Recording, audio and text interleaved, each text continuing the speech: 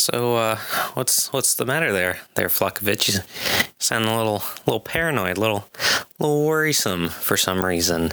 I mean, you're acting like I would do something terrible and awful and whatnot. So, I don't know why you're all, or a puppeteer would be all stressed out about something like that. Anyway. Excuse me. You don't remember much from your initial encounter with Blowhard because it was very short and sweet for you and short and awful and painful for him. You and Connecticut found out that the chemical factory in Chicago was going to be attacked or was being attacked, and you guys went there and you saw this dude pretty much floating in through a vat of chemicals. He was this big kind of rotund guy, and he floated, but he used his movement was generated by him blowing strong gusts of wind out of his mouth. And whilst he was floating over a large vat of chemicals, which you never found out what they were because you never explored into it, you just completely dunked him and he barely survived. You guys stuck around long enough for the Meta Police to come and cart him off in an ambulance, pretty much, or their equivalent of an ambulance. So the situation you're in, you see Blowhard jerkingly continue to stalk towards Mad Spitter, and you're pretty sure he's continuing his countdown even after you've thrown the knives and everything, and he's 3, 2, and his hands are raised, and you jump out of the shadow and you snap an Elect Man pose and everything and just completely cheese it up, draws attention, maybe with some quippy line or anything. I'll leave that to your discretion. But he stops, and you see the suit's head kind of clockwork-ish click and turn into your direction, and you start to hear a laugh coming from it. It's almost a sob, like not crying, but you almost get a sense of happiness. It's unsettling, but you've taken enough attention away, and he's focusing on you, that Experiment 7 has slinked back up behind him. And instead of wrapping around this time, like I said, the physique is somewhat larger on them now. They just grab one of the arms, and you hear the as the metal arm just rips off of this suit, and this green gaseous substance that's been pouring out of where you poked holes in it with the knives and everything just starts to gush out. And the last thing you hear out of the suit is, "Oh, well, thank you. That saved me quite a bit of time." And this billowing cloud begins to come out of the suit, and the suit just drops down to the ground. And what coalesces is a human-esque figure that's made out of this green smoke. Or, yeah, close enough to smoke. Experiment 7 takes a couple of swings with they've still got the arm in their hand, but it just seems to pass through them just without any type of resistance. The exposed skin on Experiment 7 gets their skin is still very pale, but when it passes through this substance, it gets what you can tell is from here, it gets red and irritated, but it doesn't blister like it previously had. So maybe something in their physiology has changed along with their appearance. I'm assuming that your last bit finished where it was supposed to, although it seemed a little bit short and kind of ended on an up inflection. But I'm assuming that was on purpose. The last thing you said in it was that Experiment 7's skin is still reacting to this cloud, but not as much.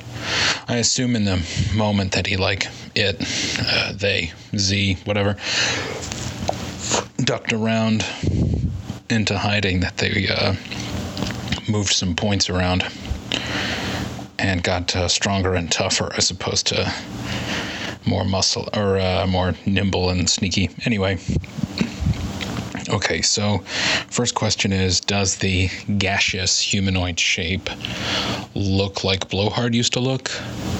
You didn't say it was rotund, so I'm assuming not.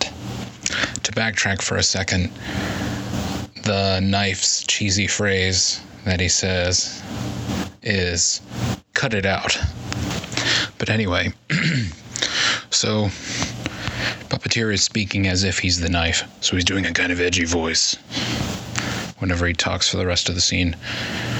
So now that whatever this thing is free and has said that ominous line, Puppeteer, as Knife, says, "Who are you? What do you want?" Yeah, I did a very poor job of describing this person's appearance. They are a roiling, broiling mass of smoke that is only vaguely specific of a human form in certain parts, mostly the torso, the arms, the head, and where the eyes should be is more of a subtraction of where the smoke is, an impression of eyes and face, and it does seem like it's a generally large person, but you can't get specifics because there is no specificity to this form. Like the legs taper off and everything, and he's just kind of floating in midair. And when he speaks, the voice is slightly different. It's more wispy, less definition to it because it's not in the suit anymore. You're going to give me that? Who am I? Who? Kind of hear him taking these deep breaths, and the smoke billows out and back in. Okay. I forgot. You like to play the game sometimes. Let's play. Here's my monologue. And while he's going into this, if you act or actually let him go through with it, let me know. But no matter what, he actually continues his diatribe.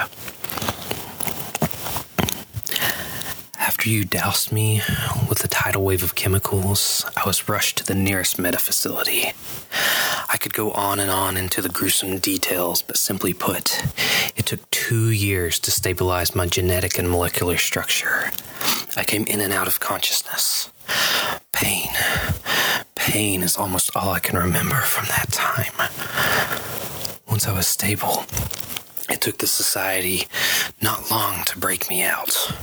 Crimson fury filled me in on the details of my accident.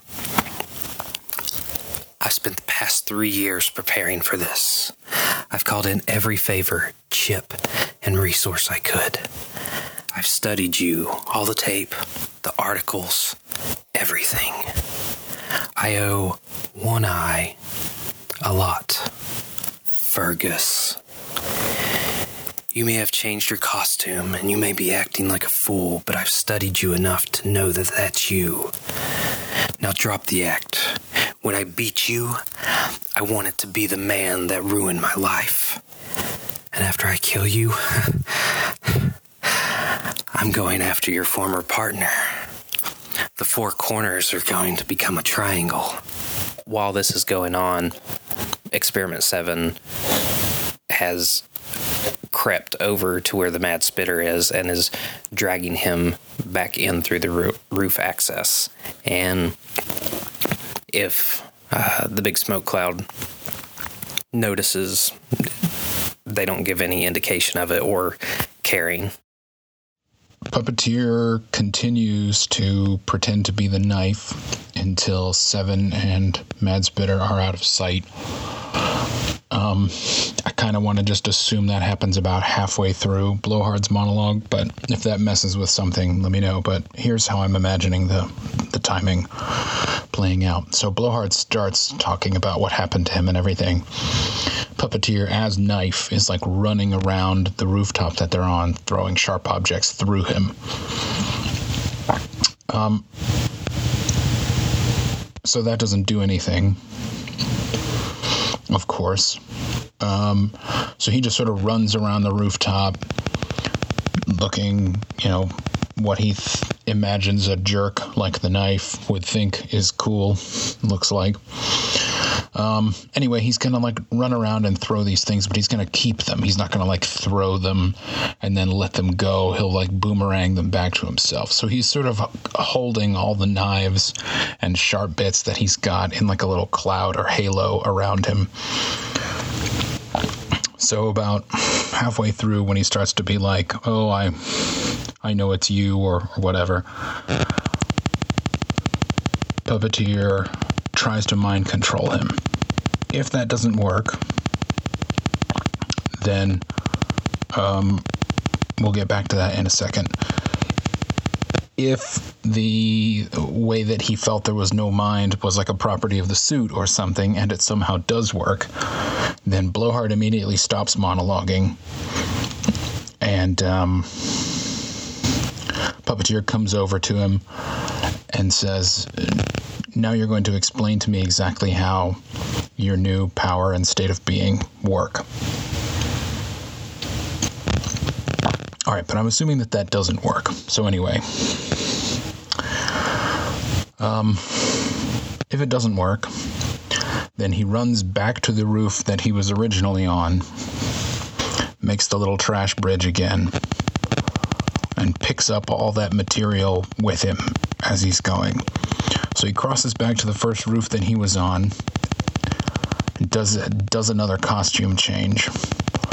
And he does it in time with this little mini speech that he's going to give here in a second. And the last piece that fits into place is Abandon Hope, his new mask. And he's going to let that settle into place as he turns around to face Blowhard, and he'll immediately activate it on him. So anyhow, so as he's doing his costume change, he calls out, "How terrible that you've spent all this time preparing, only to fail again. You've got it all wrong, Blowhard. This isn't a game." And he turns around. "It's a tragedy. You came here thinking this was the exhilarating story of how you got revenge, but that's not it at all. This is the sad story of how you died."